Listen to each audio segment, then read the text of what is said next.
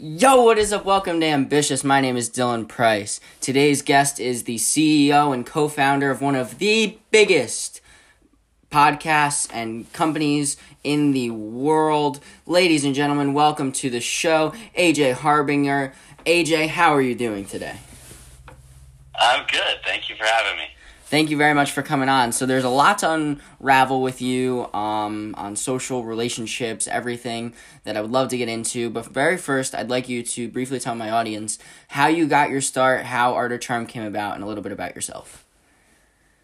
Absolutely. I was in graduate school at the University of Michigan in Ann Arbor, and I was struggling to make friends, connect with people, date quality women, and when I got to graduate school, I thought I was pretty confident, but my confidence got knocked around a bit, and I started to realize that people didn't like me as much as I had hoped.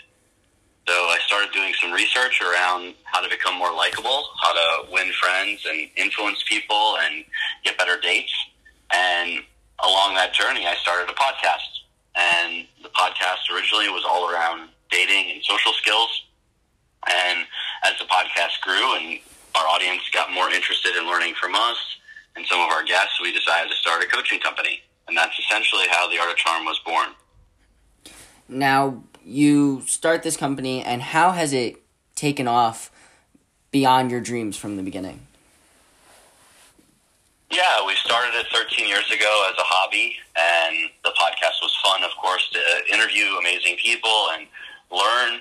And as the coaching programs grew and the interest level grew, the programs now are coaching men and women. We start doing corporate training, working with executives one-on-one. So the company and its teachings have grown from just helping young adults get better with social skills and confidence all the way up now to teaching advanced social skills to military professionals, VCs, entrepreneurs, executives. So it's really grown beyond my wildest dreams. Certainly 13 years ago, I did not anticipate this. Now, you started the company with, I believe, Jordan Harbinger, and now you don't work with him anymore, but you work with another co-host, and I believe his first name is Jordan as well, and I know I'm going to butcher his last name. Can you say it for me quick?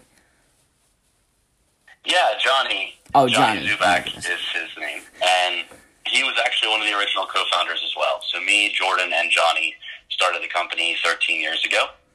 And originally, as I said, it was just a podcast where we interviewed other people, and it grew into a coaching company where we now run week-long in-person coaching programs in Los Angeles, as well as fly around the world to work with companies and their teams in person on social skills. Now, all very great, incredible story and start to your career, and you're still fairly young as well, and a lot of room to grow and a lot of room to grow with this company. I have personally a bunch of questions for you, as well as I have some listener questions for you throughout the podcast. So diving into some of my questions for you, one thing I've always wondered is, what is, in your opinion, one of the keys or a few of the keys to maintaining a successful dating relationship? Well, I think the key with any relationship, dating or social or professional, is communication. And it's an area that I've struggled with as an introvert and being a little shy. And it's an area that I've put a lot of focus and effort on improving myself in my personal relationships. I'm now engaged, and I realize that communication or lack of communication really is the key to a successful or unsuccessful relationship. So how you communicate and how open you are to your partner's communication is huge. Understanding how to connect on a deeper level emotionally with one another. One of the concepts we teach in our program is called emotional bids. And these are moments in the interaction where we are seeking out emotional connection from the other person. We want our emotions to be heard. We want our emotions to be felt by the other person. And successful relationships tend to be relationships where you and your partner respond to each other's emotional bids. So, for example, let's say you're in a relationship and your significant other loves tennis, and you're not a big fan of tennis. Maybe you're not very good at tennis, but you know that your partner really enjoys playing tennis, and your partner would love to spend time playing tennis with you. Well, in order for a relationship to be successful, of course, there is the understanding that it's two people coming together to build something. It's not just you and your needs and your wants. So turning towards an emotional bid would be showing excitement and enthusiasm and participating in tennis with your partner. Turning away from an emotional bid would be suggesting other things to do, avoiding playing tennis, making excuses for playing tennis. And as you can imagine, your partner has passions and interests, and the more you turn away from those passions and interests, the more resentment it's going to build, and the less likely or interested they will be in continuing that relationship. So it all comes down to communication, and picking up on these emotional bids and responding to them in your partner goes a long way towards building a solid relationship. Now, if you feel like you're struggling in a type of relationship like this, how do you feel is the best way to try to salvage and rebuild that relationship? Well, I think the first thing to ask yourself is, how did you get here? So how has the relationship struggled? Has it been an issue where you haven't felt heard, you've tried to share and communicate, and your partner has grown distant from you, is ignoring you, or uninterested in what you have to share? Or is it that you've become a little selfish and you've put your wants and needs ahead of your partner's? There's always a balance in a relationship, and I find that a lot of times when relationships are struggling, it's because they're out of balance. Because one partner is making them selfishly the center of that relationship and not understanding and connecting with their partner on their emotional bids. So the first thing I would do is ask how. How did we end up here? Whose behavior has been impacting us? Typically, it takes two to party, two to tango.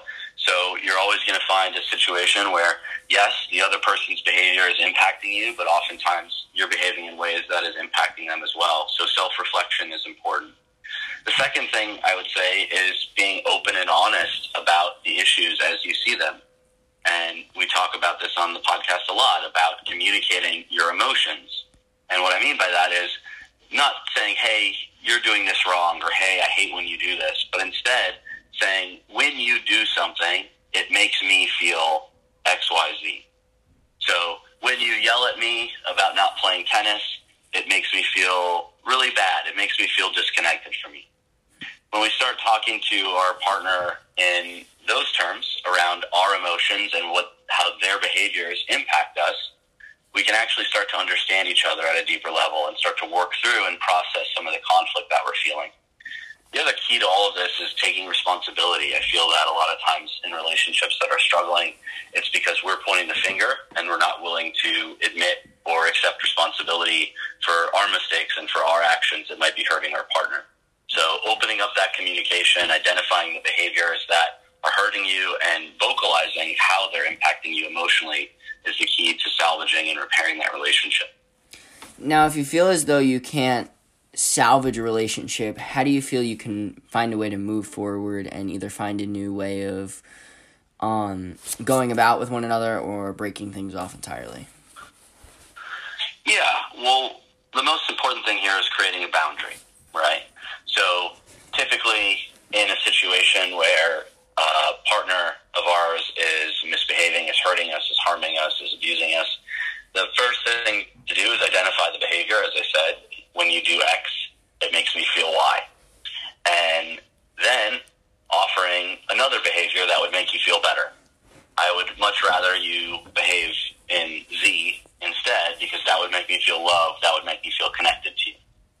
And when you give them this other behavior that's more acceptable, that is more fulfilling for you, then give them an opportunity to start acting in that way and actually try the new behavior. I find that a lot of times we write people off too soon. We don't give them an opportunity to change. Now, if you felt that you've given opportunity after setting that boundary and saying, please don't do this, it makes me feel this way, I would prefer you do something else, and they keep doing that behavior that's bothering you, that's hurting you, then at that point you say, I don't think we're a good fit for one another. I think it'd be best if we just remain friends and end the relationship. So understanding that a lot of times in relationships, we're not good at communication, as I said. And when we're not good at communication, the other person may be behaving in ways that they think are acceptable, and they're not clear or understanding that their behaviors are impacting us in a negative way.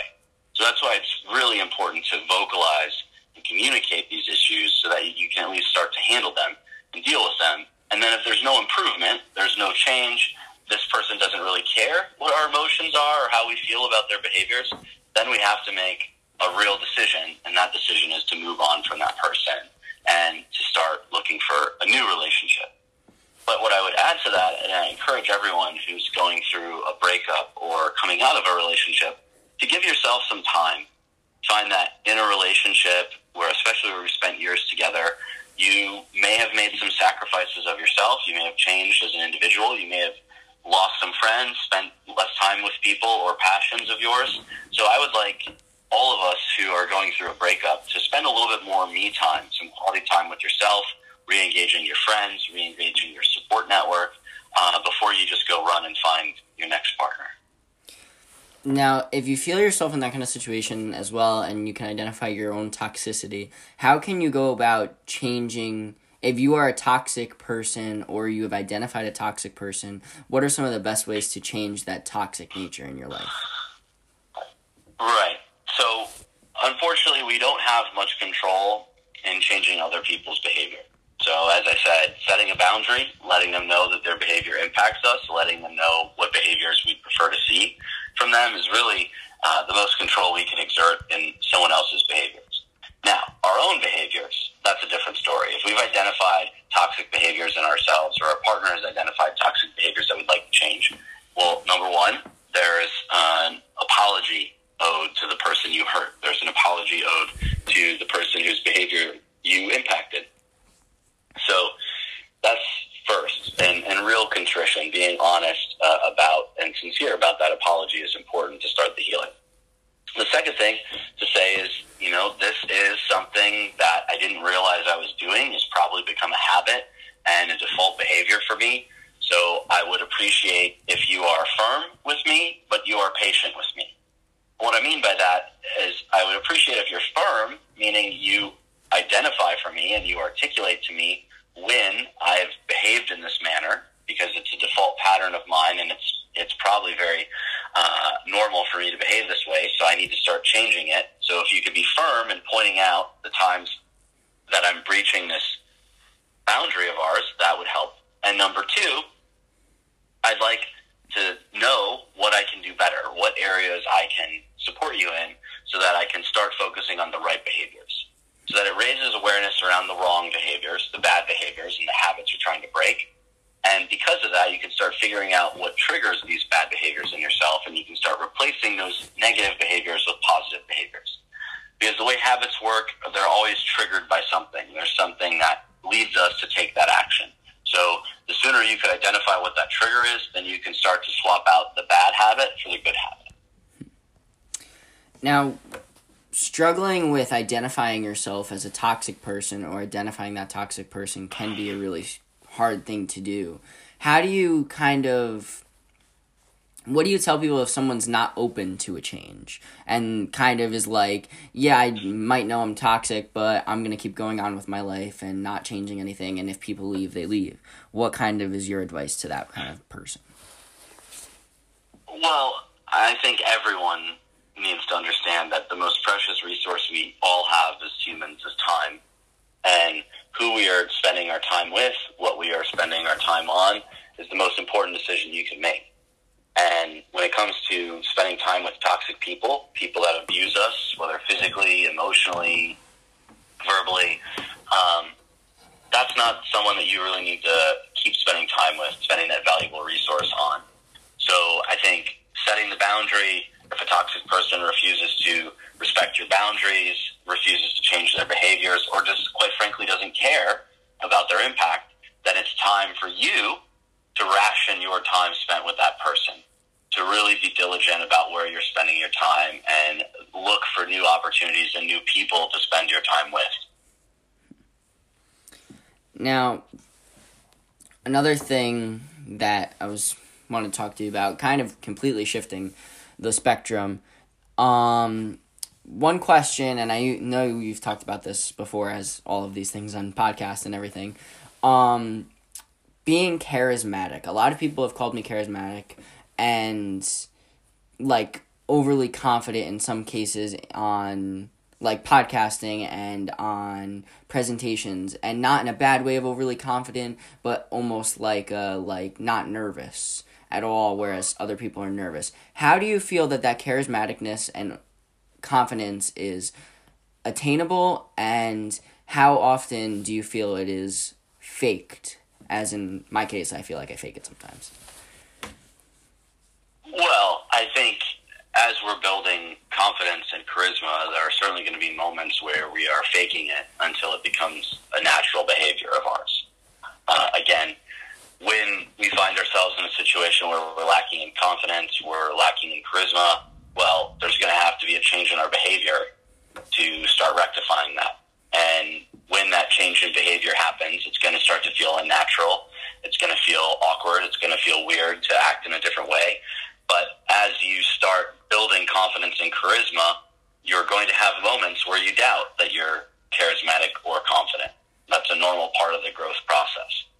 I think both charisma and confidence are skills that can be built. They are not something that you're born with. They're skills that we focus in on our boot camp and our coaching programs, both the in-person boot camp and our core confidence group coaching talks exactly that, about how to break down charisma and confidence into simple things that you can start building. And really, when it comes down to confidence, there are three factors that come into play. The first is your attitude.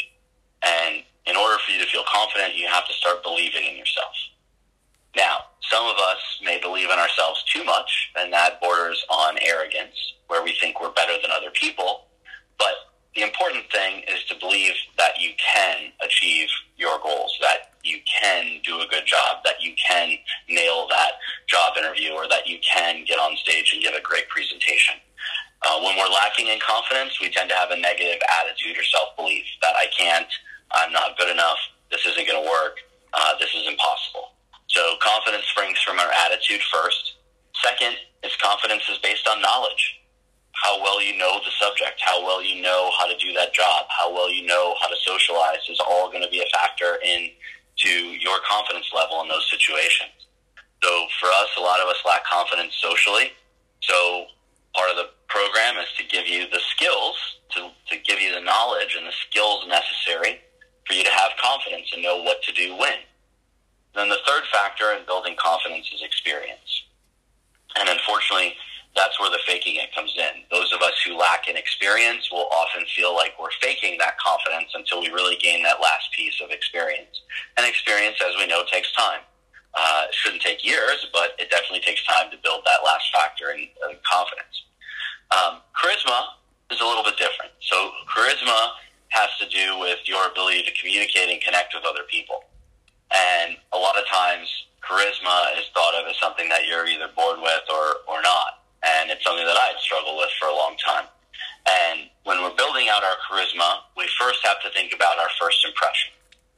And it's important that we have an impactful, in the positive way, first impression, meaning that people walk away from our introduction thinking highly of us, thinking that we're important or that we're interesting or that we're compelling.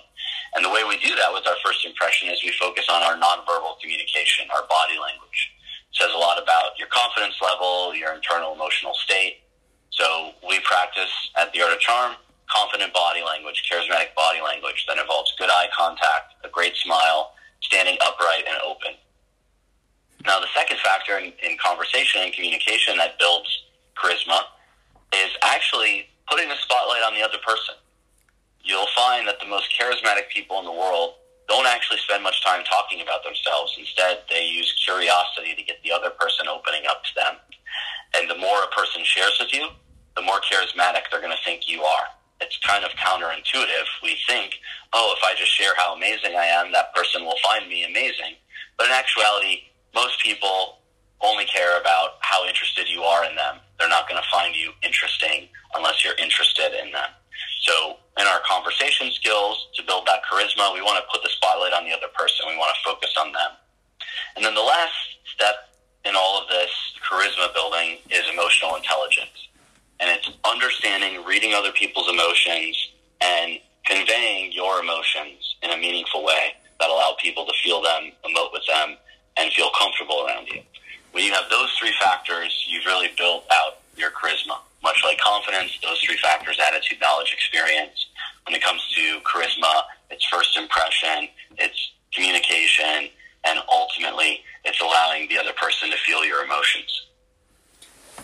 More often than not, I don't know how much of a sports fan you are, but watching sports, are you a big sports fan or moderate sports fan? Yeah. When you watch sports, there's lots of arrogant guys.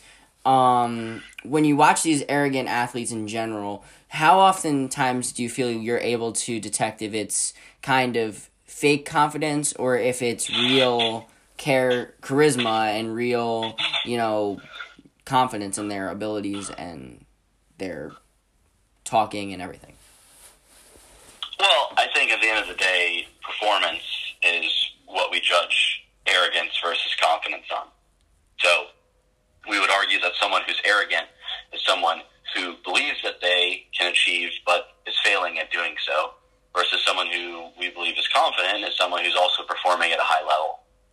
I think what we have to understand about athletes and sports in general is that professional athletes have been celebrated throughout their young adult life as being very skilled at one task, whatever that sport may be. And when they're elevated and celebrated in that way, their confidence certainly can balloon, and sometimes it balloons too much and it becomes arrogance. Now, can I spot confidence versus arrogance? I don't know that I have some sort of keen sense of spidey sense around that, but what I would say is that most of us walk away from a sporting event watching athletes perform and think of the winners as the confident ones and think of the losers as the arrogant ones. So somebody like, example of arrogance and sometimes backing it up to me is Conor McGregor. Is someone like him someone you'd consider as charismatic or just arrogant? Or both? Well, I think as we saw, in the beginning of his career, I think it was confident. I think as his career has blossomed, most people would argue now he's more on the side of arrogance. But what we have to keep in mind in this situation is his goal at the end of the day is to get us watching. And there's really nothing wrong with him being arrogant if it sells pay-per-view viewers. So, a lot of, especially when it comes to fighting, UFC, boxing, and the promotions of those bouts involve characters and involve conflict, and that means that Conor's going to have to behave in ways that a lot of us would find as arrogant. But I think those who are probably close to Conor would probably argue that he's not even like that in real life. It's him putting on an act to sell tickets, to sell pay-per-view viewers. Now, you guys have sat down on The Art of Charm with Kobe Bryant before, I believe, right? Yeah. Now, how was that experience, and how have you learned from that as well?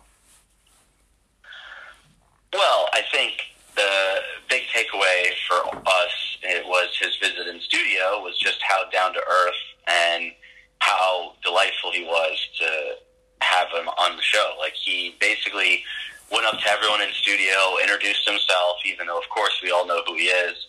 He spent time with everyone and was very thankful for the opportunity to come on the show. Now, obviously, we were blown away by that, having heard the stories about Kobe's arrogance and sometimes his coldness. But again, that's something he turns on the basketball court and has allowed him to perform at a very high level. But what we've realized with a lot of these athletes and talking to them is that they have this alter ego. They have this persona. So whether it's Conor or whether it's Kobe or whether it's Barry Bonds, they have this persona that allows them to perform physical feats at a high level. And sometimes that persona rubs people the wrong way and leads people to believe that they're arrogant, they're jerks, they're rude, they're cold, they're calculating, they're too competitive. And then you get to meet them in real life, not on the basketball court, not in a ring, not on a baseball field, and you realize that they're actually not like that alter ego in person at all. It's just something that they turn on when they're going into battle, so to speak, using air quotes, but when they're going into that athletic event to compete at a high level, to believe that they will hit that three-pointer at the buzzer, to believe that they will hit that home run, to believe that they will knock that person out.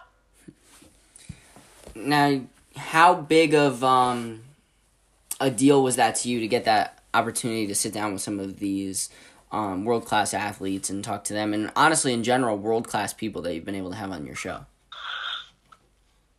Well, I think that's one thing that podcasting has offered me and the rest of us at The Art of Charm, an opportunity that we're incredibly grateful for, that we've built a platform not only share with our audience these amazing guests, but an opportunity to actually meet and have conversations with people that normally you wouldn't think a couple of guys from the Midwest would be able to get Kobe Bryant in a room and talk about basketball. So the podcast platform has been a tremendous opportunity for us as a company and individually, and it's opened amazing doors and helped us grow an incredible network full of people who are supportive of our mission and willing to share their stories with our audience. So I will be honest, there are certainly moments where I'm pinching myself. I can't believe that I'm able to talk to some of these amazing guests we've had on and learn from their mistakes, their experiences, as well as their expertise. Who, in your opinion, you've a lot of big guests on, was the biggest pinch myself, episode you've ever filmed? Well, in the very beginning, right, when we were starting the show 13 years ago, it's a silly story, but, the show was started in my basement in Ann Arbor when I was in graduate school, and we spent a lot of nights going out, socializing, trying to get better at dating, trying to get better at meeting people, and oftentimes we would come home and throw on the TV late night, and there would be Dog the Bounty Hunter episodes on TV. And when the podcast was starting, we only had a couple hundred listeners. It wasn't anything that we thought would be a runaway success, but we thought it'd be fun to interview Dog the Bounty Hunter. So we chased him down, talked to PR, tried to get him on the show, got turned down, and finally we just decided to call his office in Hawaii, and we actually got him on the phone for a 15-minute episode. And that was kind of a pinch me moment in the very beginning, because here was someone that I saw on TV that we enjoyed watching his silly episodes, and then all of a sudden I'm on the phone with him and recording a podcast episode. So that was a really seminal moment in the very beginning of the show. I would say recently, some of the big pinch me moments, of course, Kobe Bryant, and meeting him in person was fantastic, and getting a chance to talk to him. Tim Ferriss, someone we had looked up to, and we had him on the show before he started his podcast and had him back on a couple times. And obviously I've always enjoyed that conversation with him. And I think in general, for me, in running a company, a lot of the guests that I've looked up to are just successful business people who have managed teams effectively and grown their companies and scaled them. It's something that's been a goal of the Art of Charm for the last 13 years, me running it. And I'm thankful to now have some of these really successful people in my network. Very, very cool. So I'm going to get to some of my listeners' questions. The very first thing I have for you is, one listener said, how do you cut off toxic people? You said this a little bit before, but or touched on toxicity, but can you elaborate a little more on their question? Yeah, of course. I think, there's a big misconception that when people hear cut toxic people out of your life, they think, oh, I just ghost them. I ignore them. I stop answering them. That's not quite how it works. Toxic people in general don't respond well to being ghosted on. So I think, as I said earlier, it's important to set firm boundaries. It's important to say, when you do this behavior, it makes me feel that, and I would prefer you instead do this or behave this way. And then if they keep behaving in the way that is impacting you negatively, you call it out and you say, this behavior is unacceptable to me, and I don't feel comfortable spending more time with you if you're going to behave this way. And it then doesn't really give them much room to blame you, to turn around on you, to do all of the gaslighting things that toxic people will do to try to make you feel like they're the victim. So it's being firm in that boundary. It's verbalizing it. It's texting it. It's letting them know they've crossed a boundary. You don't have any more time or patience for it. You've tried. You've vocalized to them how important that boundary is, and they've continued to ignore that and do whatever it is that they please. So that is why you are now not spending time with them. And when you articulate it that way, it creates a wall that allows that toxic person to stay away from you. But if you just ignore them, if you ghost them, there are a lot of toxic sociopathic people who will not see that as, oh, AJ or Dylan doesn't want to hang out with me. They're going to see that as, oh, he must be busy, so I'll just keep trying. So I like to be honest. I like to confront it and actually spell it out for the person why I don't have any more time for them in my life. Very good answer. So another question from a listener. Why do you personally believe, and if you do feel this way, mental health is so prominent in teens, especially in the society and the age we live in?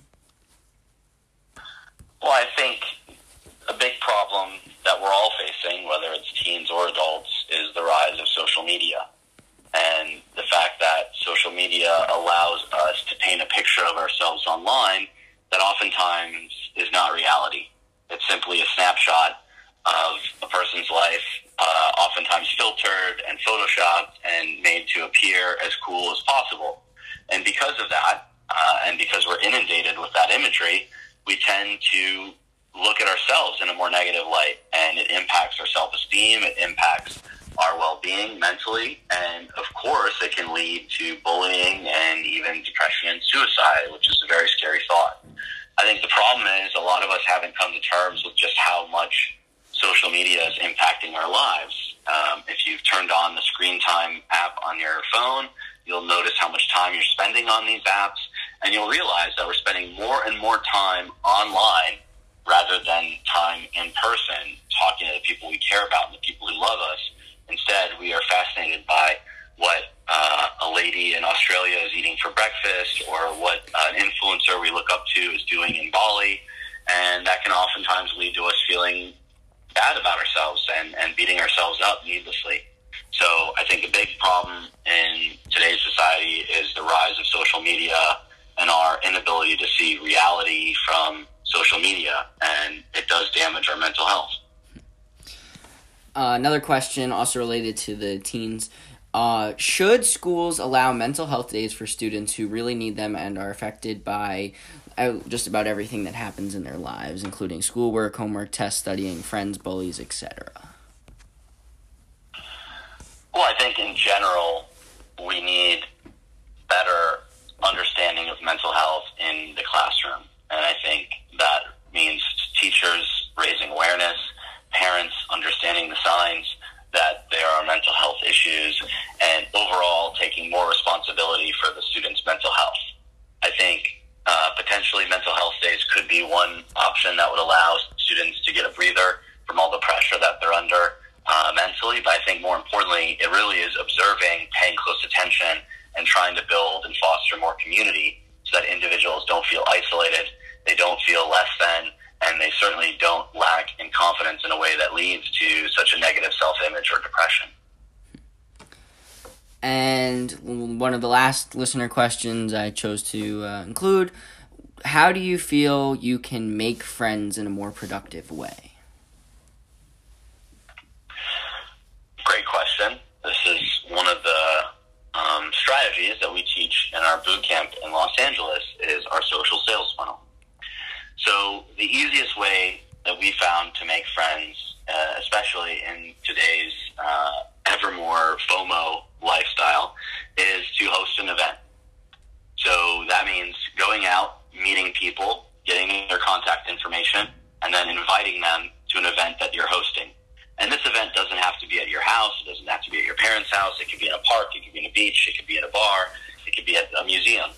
But the point is, you are the host. You are the reason that everyone is there. You've invited people to engage in an activity that ideally you really enjoy, showcases your personality, allows you to have fun and be really comfortable, and it's really efficient.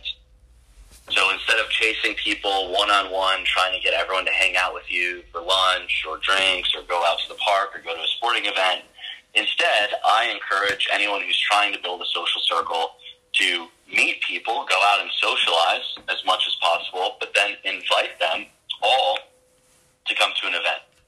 And Facebook makes it really easy to set up an event, to remind people about the event, to promote it, put up some images, invite everyone you know. And then at that event, you're going to really get a good sense for who you could potentially be friends with, who enjoyed themselves, who enjoyed that activity that you chose, who was social, who added to the event, who maybe brought some food or brought some drink or brought some other friends. And that's the other thing we like to do is we like to encourage everyone to invite someone they know that we may not know. And what that does is that grows your reach. It allows you to meet people that potentially you didn't even know because they were bringing friends. And it allows you to quickly understand who who is a good fit for your personality, your passions, what you enjoy, and who isn't having fun, who didn't show up to the event, who wasn't interested. So we're not spending, again, our most important resource, time, chasing people one-on-one who may not be a good fit for us. We're hosting an event. We're letting everyone come to the event. We're having a good time. Those who had a great time at the event, then we invite to hang out one-on-one and build a stronger tie with. We found that events, I host poker nights. I go hiking with entrepreneurs. I've done trivia nights, board games. I mean, the events that you can host are literally endless. You can do potlucks, etc. But when we play host, we play a home game, and we allow people to show their personality to us, and then we're much better at assessing whether or not someone's a good fit for our social circle. And the last listener question I have for you is, what do you feel is more important, the quantity of your friends or the quality of your friends? Well, I think that is a big issue with social media, and I'm glad to see that Instagram is now removing the number of likes. I think social media has put a lot of pressure on us to have a large quantity of friends, but all science shows that humans are incapable of having thousands of close ties, close, meaningful relationships. We need deep quality relationships to be fulfilled. We don't need lots of surface relationships. So I encourage everyone who's listening to focus more on having 5 really close friends and making sure that there's quality in your relationships, and not just trying to grow your follower count or your friend count on Facebook and collect names and numbers as a super networker or super connector, and instead focus on building out 5 quality friends first, and then layering on new people into that group. Very good answers to everything. I have 2 more questions for you. One, tying into the title of the show, Ambitious. How do you feel if someone is feeling unmotivated and undriven, and I don't know if that's even a word, but not ambitious? How do you feel someone could be more ambitious? Well, I think ambition is something that's developed like anything else. It's like a muscle. So ambition starts by you taking on a new challenge and accomplishing something. So if right now you're feeling unambitious, uninspired, uninterested, then make a list of everything you're passionate about, everything that you're really excited about, and find ways to engage in those activities. And when you start to engage in activities that invigorate you, that you're passionate about, and you start to get some small wins, you learn to play a song on the guitar, you learn how to build something, you get good at golf, you're going to realize that that process of learning and achieving and mastering is really empowering and allows you to start developing and strengthening your ambition to take on bigger and bigger challenges. And lastly, my final question, I ask this to every guest I have on the show, is for you, and when it's all said and done, what do you ultimately want your legacy to be on this earth? Well, the quote I have on my Facebook is, legacy is greater than currency. And I would love to have impacted the lives of millions of people and help them strengthen their social skills, build up their self-image and confidence, even if they're introverted like myself. I know how difficult it was getting negative feedback from people that I thought liked me. I know how difficult it's been to make friends as an introvert, to be able to pass on all of this great science and knowledge I built up over the last 13 years on how to master conversation, build your charisma and confidence. I'd love for that impact to be shared with the millions of listeners we have on the podcast and all of the wonderful coaching clients who've come through our Core Confidence program or our boot camp. Well, thank you very much, AJ, for taking the time to come on. It was a lot of fun sitting down and talking to you and picking your brain for a little bit. I do want to give you this time before we close out to plug social media platforms, plug the podcast, plug everything and anything you would like to. The carpet is yours. Thank you. Yeah, I would love to encourage everyone who enjoyed this podcast and interested in developing out your social skills, building your charisma, becoming more persuasive, getting a bigger social network or growing your professional network, to check out our podcast, The Art of Charm. You can find it on iTunes, Spotify, wherever you listen to podcasts. We have weekly episodes, some of which are interviews with amazingly successful people, and we really try to help you get the social skills that you didn't get in school. You can find me on social media. I'm at AJ Harbinger on Instagram and Facebook, as well as The Art of Charm is on Facebook, Instagram, and Twitter. If you're interested in challenging yourself and testing your social skills, you can check out our free 10-day social skills challenge. That's at theartofcharm.com/challenge. Thank you very much, AJ, for taking the time to come on. It was a lot of fun.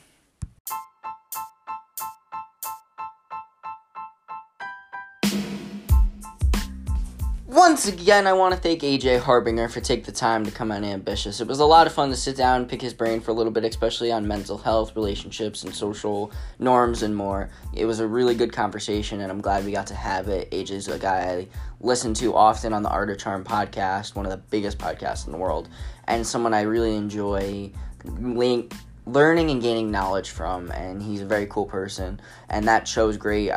Check it out on Apple Podcasts, the Art of Charm podcast, and also check out more of Ambitious episodes on Apple Podcasts, Spotify, Stitcher, everywhere you listen to podcasts. And reminder, you can follow us on Instagram at Ambitious Podcast, Twitter at Ambitious with DP, and be back here next week for another great episode, a big episode next week with an absolutely phenomenal athlete that you won't want to miss. Thanks for tuning in, and be back here next week for another episode.